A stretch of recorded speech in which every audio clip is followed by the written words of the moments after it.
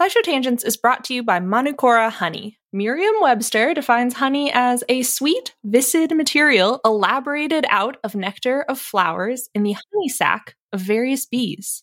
And that's all good and fine, but old Merriam and Webster used some words that I don't know and didn't really hit the mark when it comes to talking about Manukora honey. First off, Manukora isn't just sweet and viscid. It's got a rich, complex taste and a creamy, melt-in-your-mouth texture that you won't find in your average, everyday grocery store honey. And nectar of flowers doesn't cut it when you're talking about the nectar of the Manuka tea tree in New Zealand, the only nectar these bees feed on in the production of Manukora honey. In conclusion, Manukora ain't just your average boring dictionary-defined honey. It's special honey. I know this firsthand. They sent us a jar, a squeeze bottle, and some honey sticks, and we've been sharing them around the office of their MGO 850 Plus, their best-selling honey. It's not the same. It's not what you're thinking of when you think of honey. Look, have you ever think to yourself, if like a company made grapes for the first time, we'd go nuts? I feel like honey is this way, where I'm like, if anybody like made this up, we'd be going out of our minds. But this is like if honey happened again. Did you like the honey, Sari? So I moved into a new place where there's no insulation in the walls. And so I've been drinking a lot of tea. And sometimes that tea needs a little bit of honey. And I initially poured in this honey thinking it was going to be grocery store honey. And then I was like, that's different. And now it's a little breakfast treat. It's a great breakfast treat because it's a little like it's for toast. I could put like this on my butter toast and I'm like, ooh, I'm having an experience. So Merriam-Webster also defines ultimate as the best or most extreme of its kind. Now that one fits Manukora to a T. Indulge in the best or most extreme sweet viscid material elaborated out of nectar of flowers in the honey sac of various bees from Manukora. If you head to manukora.com/tangents, you can get $25 off their starter kit, which comes with the MG 850 Plus Manuka honey, a free travel pack of honey sticks, a free wooden spoon, and also a free guidebook. That's manukora.com/tangents to get $25 off your starter kit.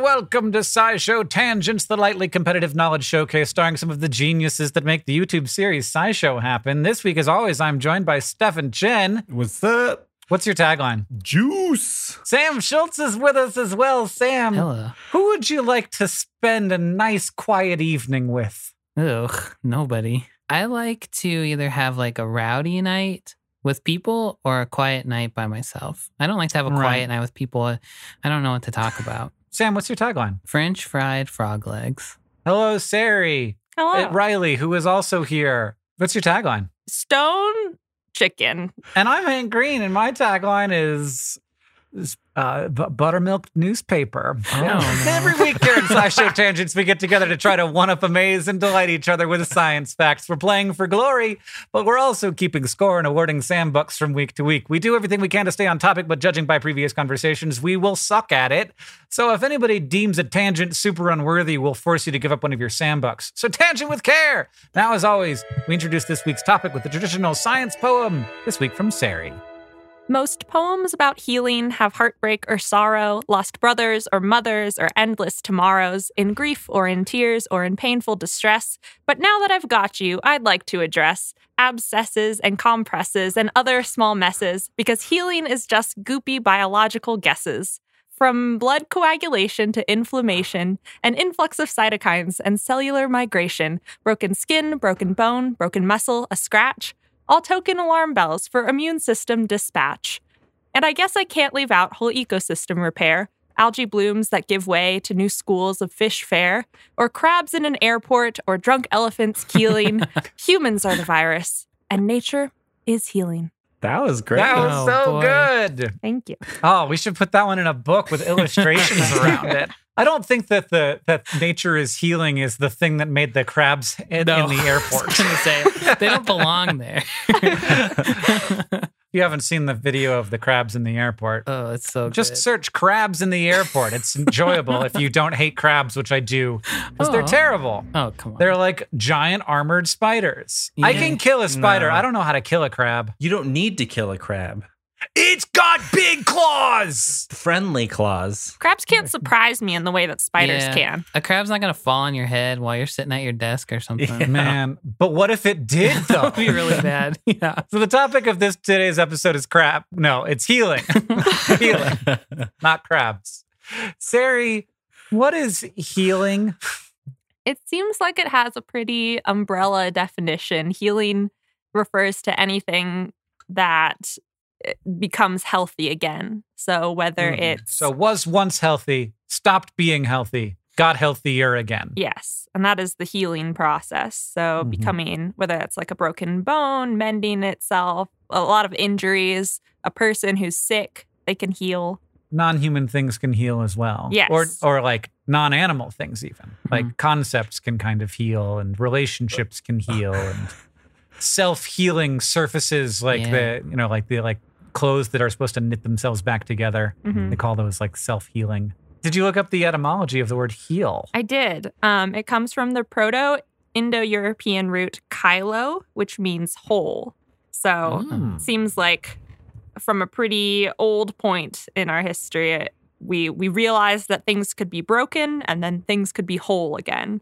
And that just adapted to things that started to sound more like heal, like Hela, Hyla, Mhm. Helen.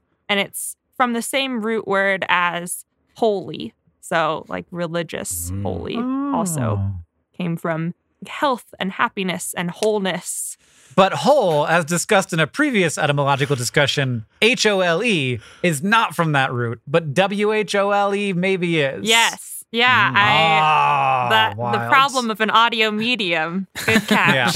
Yeah. And now it's time for.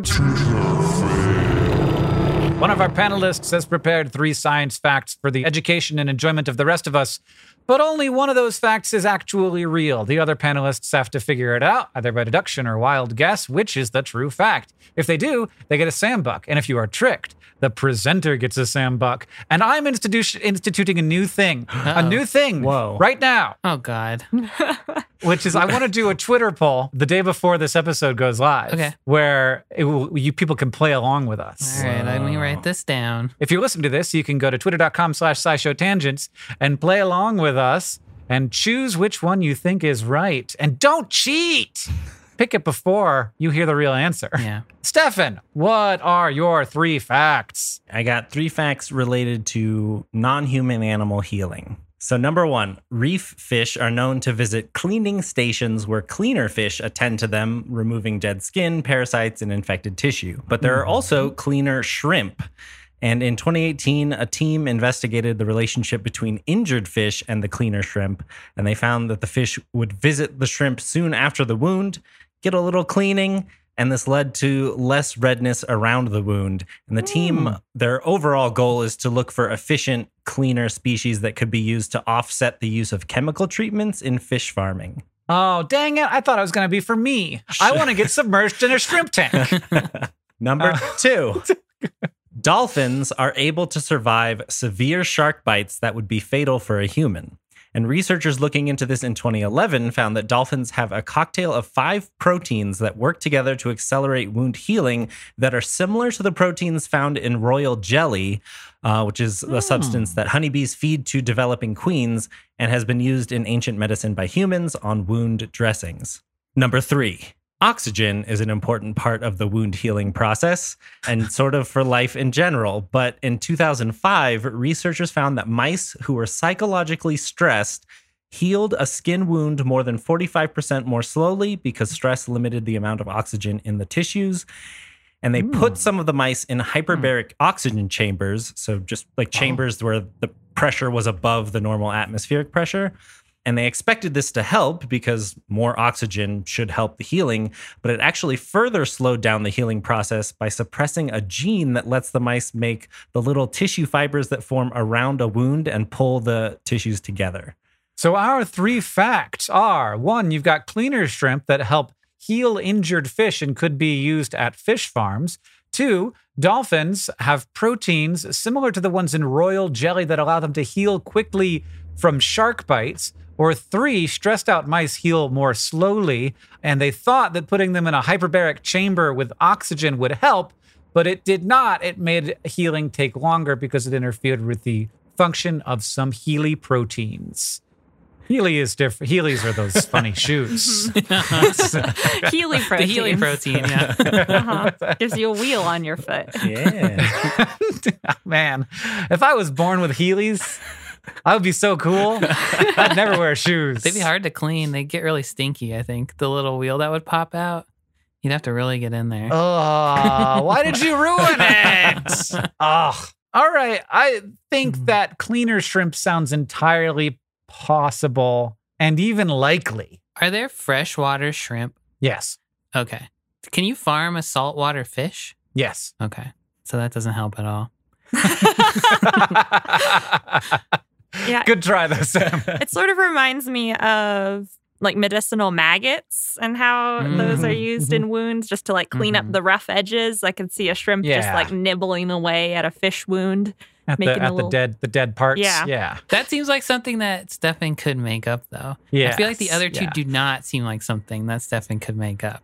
So dolphins and royal jelly, bees and dolphins, not closely Quite related. different. Seems really, really unlikely that royal jelly and dolphin proteins would be similar to me.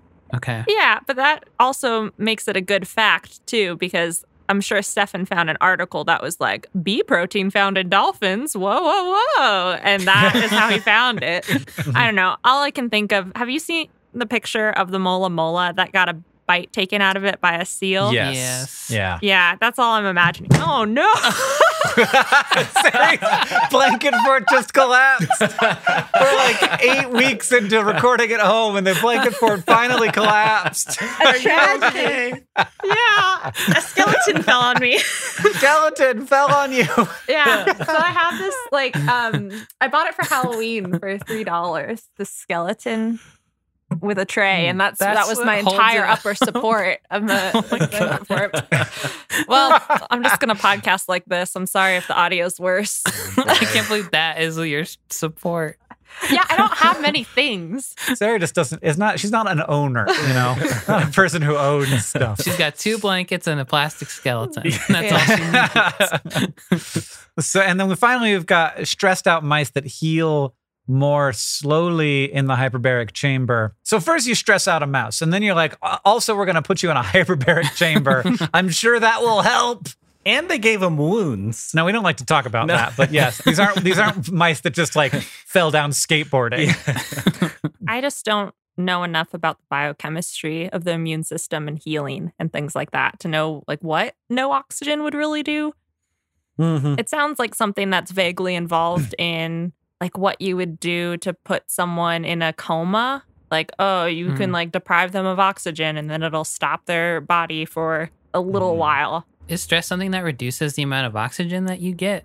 I think it would increase because like stress increases your heart rate. Blood flow, yeah. And then blood flow, which increases the amount of oxygen to your cells. I was leaning that way until you said that. All right, everybody, we're about to cast our votes, so go cast yours at twitter.com/SciShowTangents and see how everybody did. Sari, you go first. I'm going with shrimp because it seems straightforward, logical, and cute. I'm still going with mice, even though you've made me second guess myself. I'm sticking to my guns. I think I'm going to go with mice also. Now I feel like it's shrimp. Oh, come on. Because Sam can't possibly be right about it. Oh, man. Well, it was shrimp.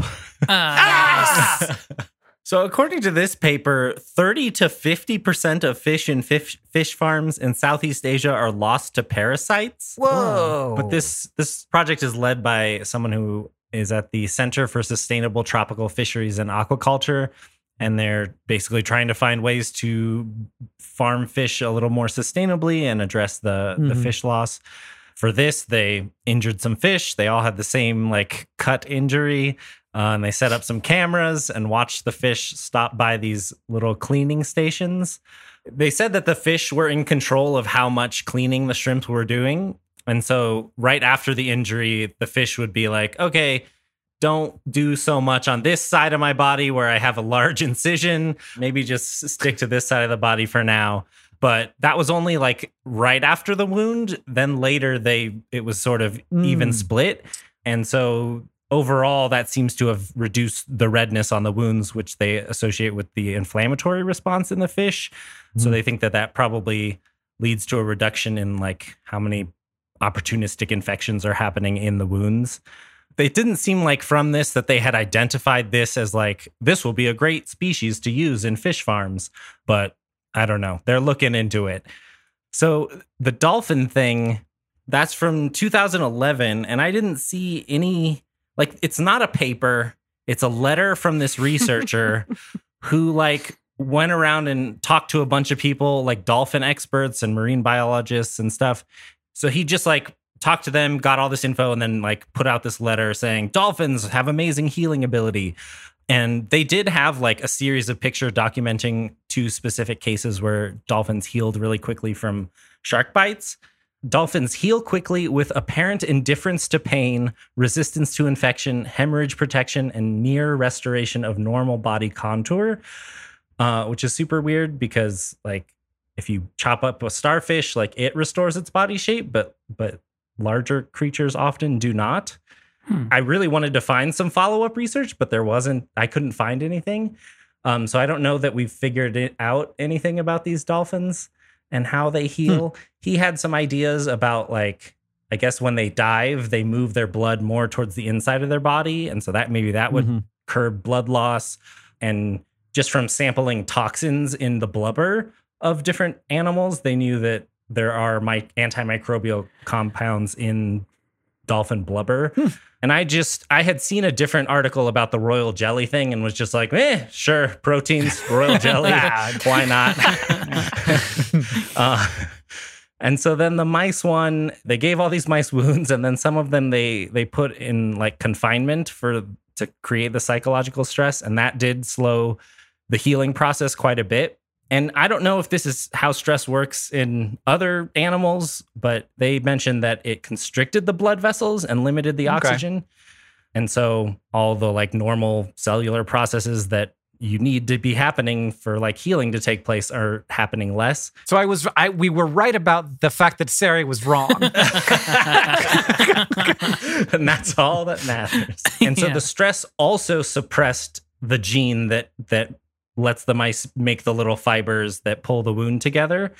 But putting the mice in a hyperbaric oxygen environment completely reversed this slowdown of healing. It was mostly just by providing more oxygen. And so the mice were still super stressed out, but they at least were able to heal at a normal rate, I guess. Okay. So you're saying I should go into an oxygen chamber. Well, so this I have to mention because hyperbaric oxygen therapy is a thing that people make all kinds of claims about, and there's not a lot of things that we have clinical evidence for, but there are certain medical conditions and things that we do use hyperbaric oxygen therapy for. The main one is just like decompression sickness, I think, from diving. Next, we're going to take a short break, then the fact off.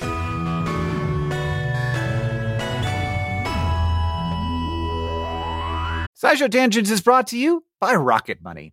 If I asked you how many subscription services you had, you think you could name them all? And before you just start naming streaming apps, remember that basically everything has a subscription these days. Video games, dating apps, food delivery apps. It's a subscription service world. We're just living in it. And with all of these subscriptions, it can feel like money is just flying out of your account, and that, frankly, sucks.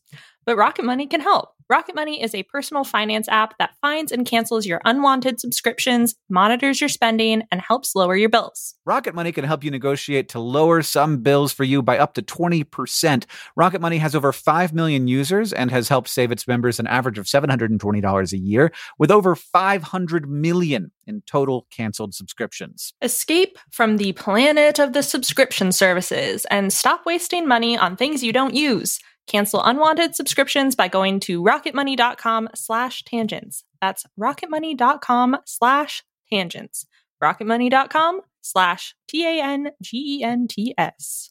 SciShow Tangents is brought to you by Shopify. Hank, when you started your career as the internet science man, was opening an online store something that you were really thinking that hard about, or something you thought you'd do in a billion years? I was making a shop before I was an internet science man. Oh, what? That was the first thing I did. I was that first. Wow, I got to learn my Hank history. How did that go for you? Good. Here's what I'll tell you. Like the part where we start selling a thing and you get to see the number go up is so exciting. And when it's just like you by yourself, you got to be careful. But luckily, Shopify has all kinds of little tools to help you with that, to help you with increasing conversions, to help you with managing orders, with customer support, with all of the stuff. Because it's I don't know, it feels like the industry standard. And so there are all kinds of plugins that you can use to make your Shopify work for you in particular. That's right. Shopify is a global commerce platform that helps you sell at every stage of your business, from vlogging in your parents' basement to treading the boards of Carnegie Hall. Now, it was my basement. It was my basement of my own home that I was renting, the downstairs of. If you say so. From your first sale to your 1 millionth, Shopify is here to help you grow. And they've got a proven track record, my friends. Shopify powers 10% of all e-commerce in the US and powers entrepreneurs in 175 countries. They have, as Hank mentioned, the internet's best converting checkout, 36% better on average compared to other leading commerce platforms. And they have award-winning customer service, because businesses that grow with Shopify. You can sign up for a $1 per month trial period at shopify.com/tangents, all lowercase tangents. Go to shopify.com/tangents now to grow your business, no matter what stage you're in. Shopify.com/TANGENTS, all lowercase.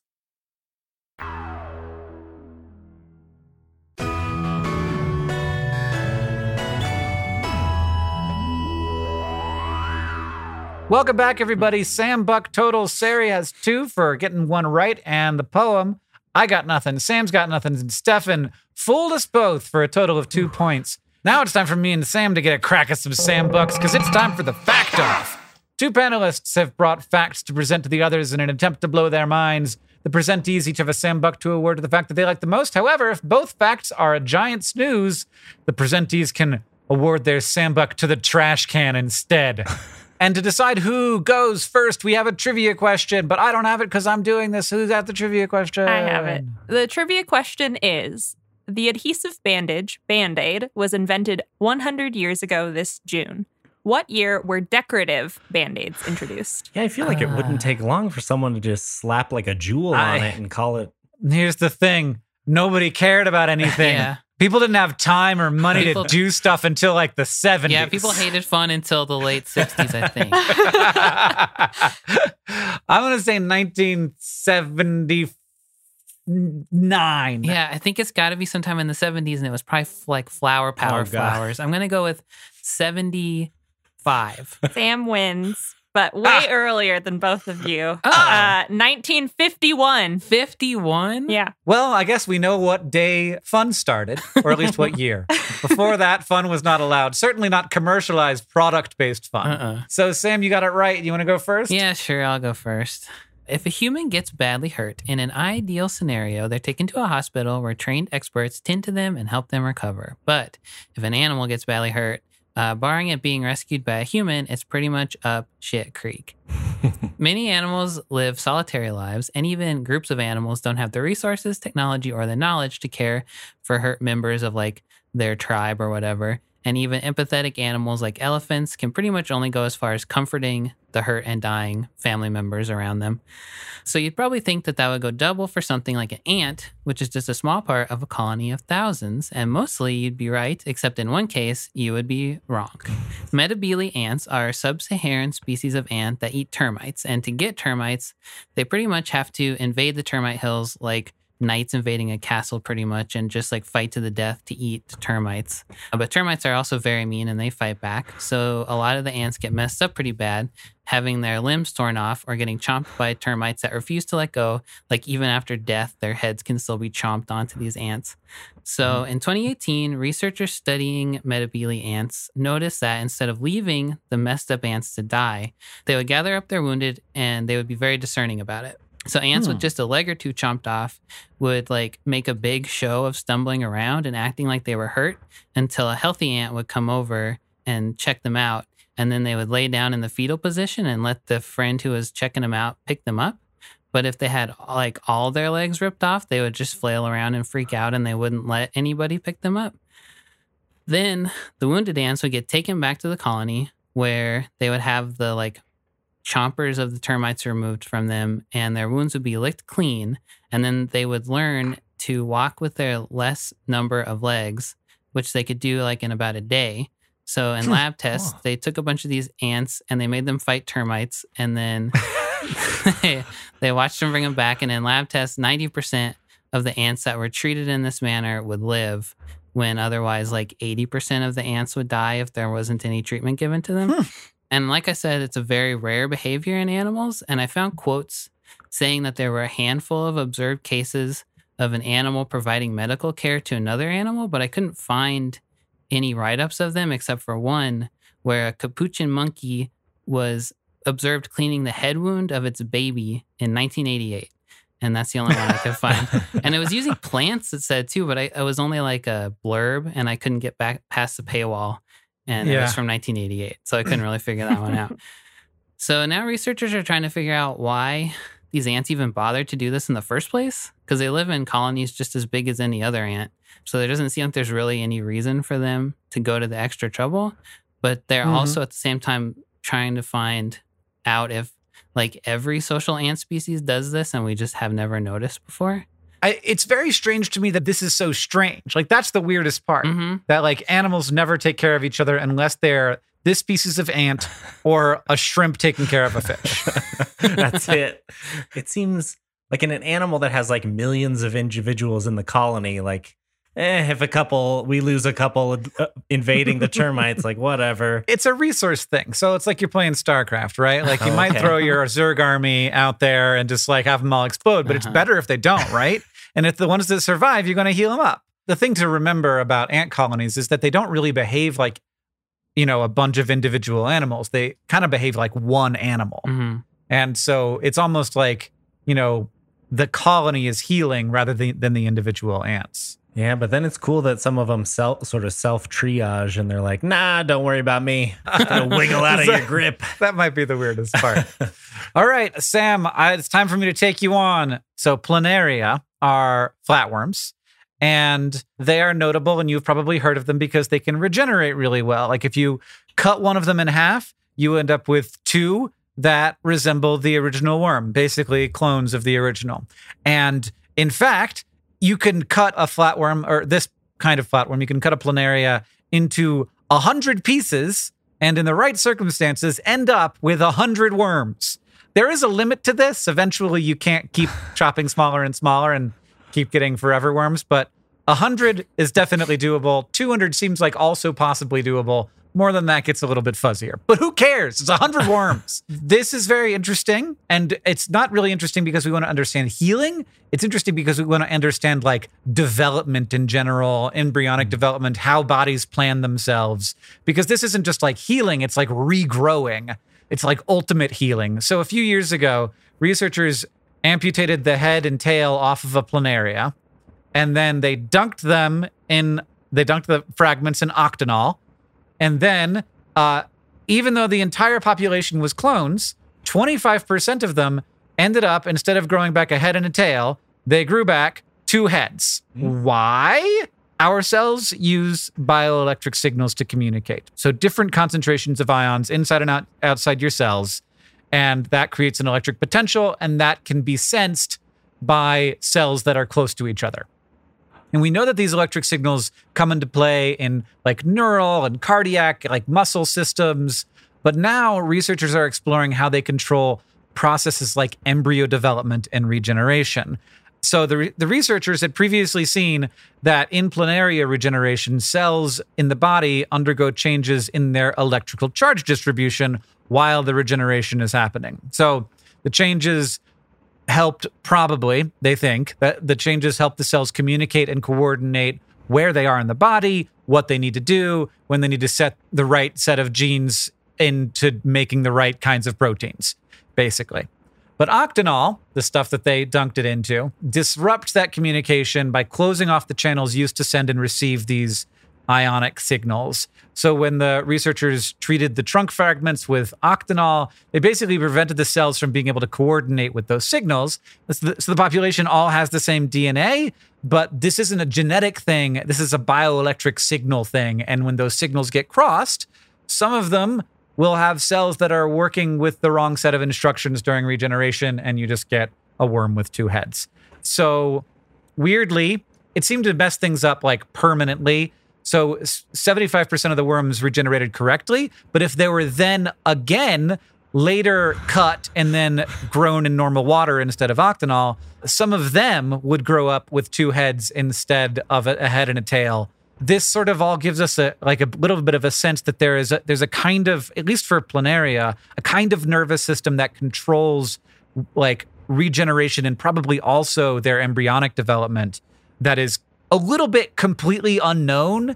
And this is sort of our first hints into its existence.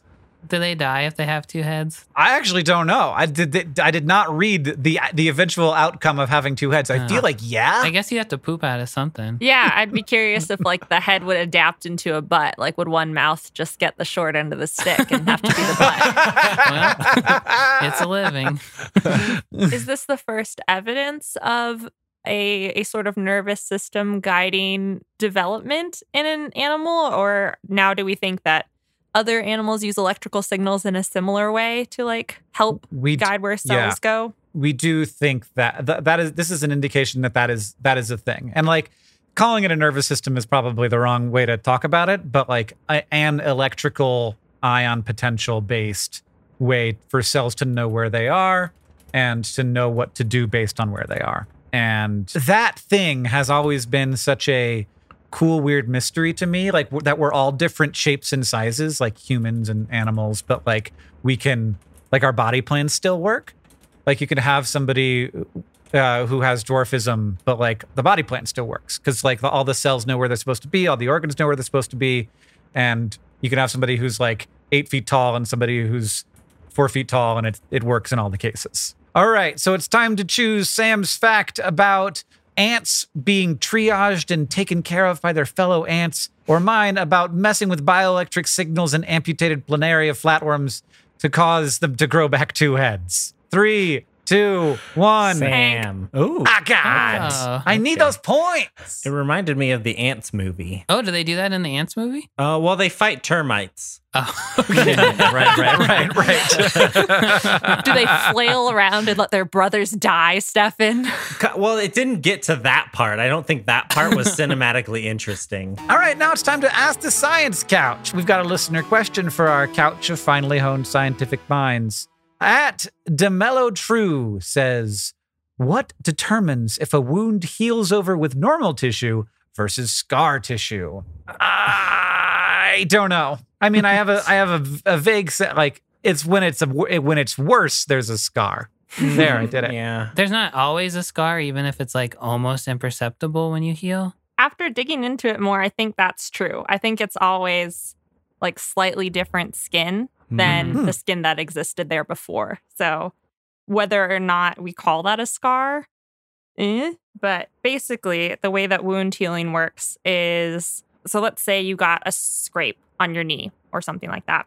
The first step is sending platelets and stuff to clot it and form a scab. Then it's inflammation, and that's when white blood cells arrive and it sort of like cleans up the area and a bunch of other chemicals go in there. That is when I believe a lot of the new proteins get deposited. So like in skin, collagen is a major structural protein in the extracellular matrix to give it the properties that make it skin. Elastin's there too that makes it stretchy, but collagen's like what makes it taut and strong and like you can pull on it without it snapping and breaking.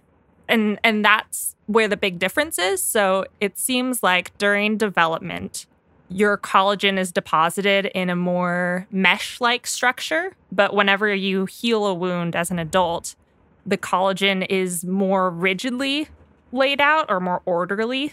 And that gives that scar tissue its characteristic look where it's like a little bit stiffer. It's a little bit less pliable. And depending on the extent of the wound injury and a lot of other factors that we don't quite know. So people seem to think more inflammation around the injury leads to more scarring, and it's different from person to person. So some people might have a discolored scar. Some people might have a keloid scar, which is one that bulges out and keeps growing, like the collagen and skin cells just keep getting built up on top of it. And over time, it seems like scars tend to heal, like they become less discolored. And I've seen this on my own body. And it just seems like, I don't know, as cells turn over, maybe the collagen gets a little bit more randomized.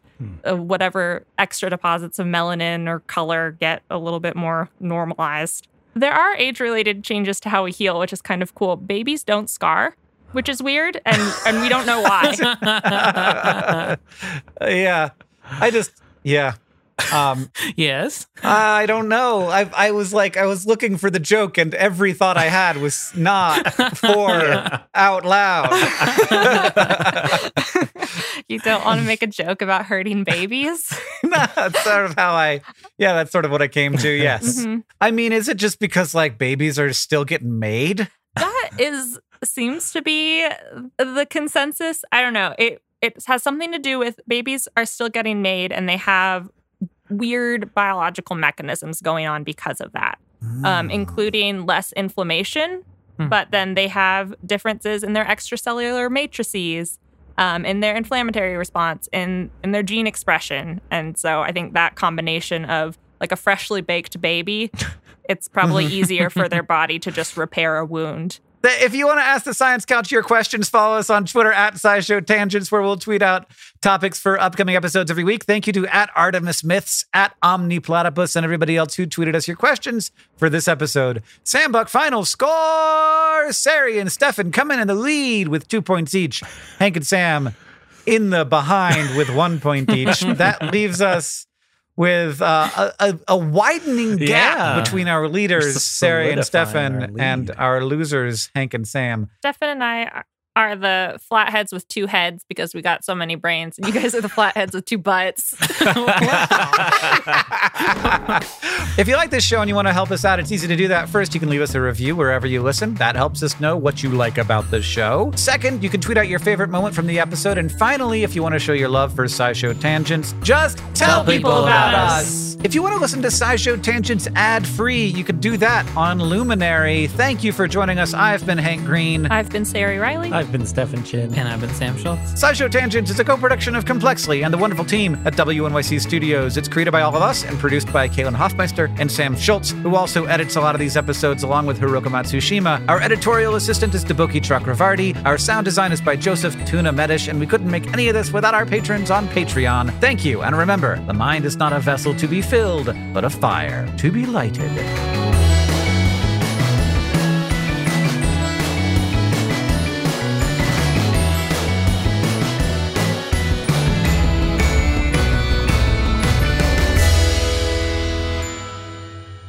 But one more thing.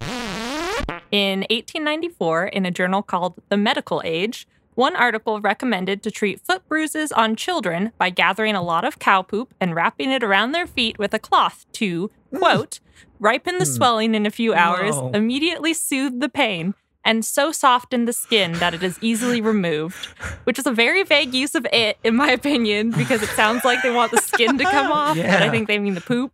And in reality, it's probably just like warm and wet, but nothing too special. I don't know. It's like putting a damp cloth, but cow poop instead. Yeah, I guess it seems good to cover it up, but I feel like there are better things to cover it up with. But we've never tried, have we? Let's put the bacteria-laden leavings of a giant animal on our feet.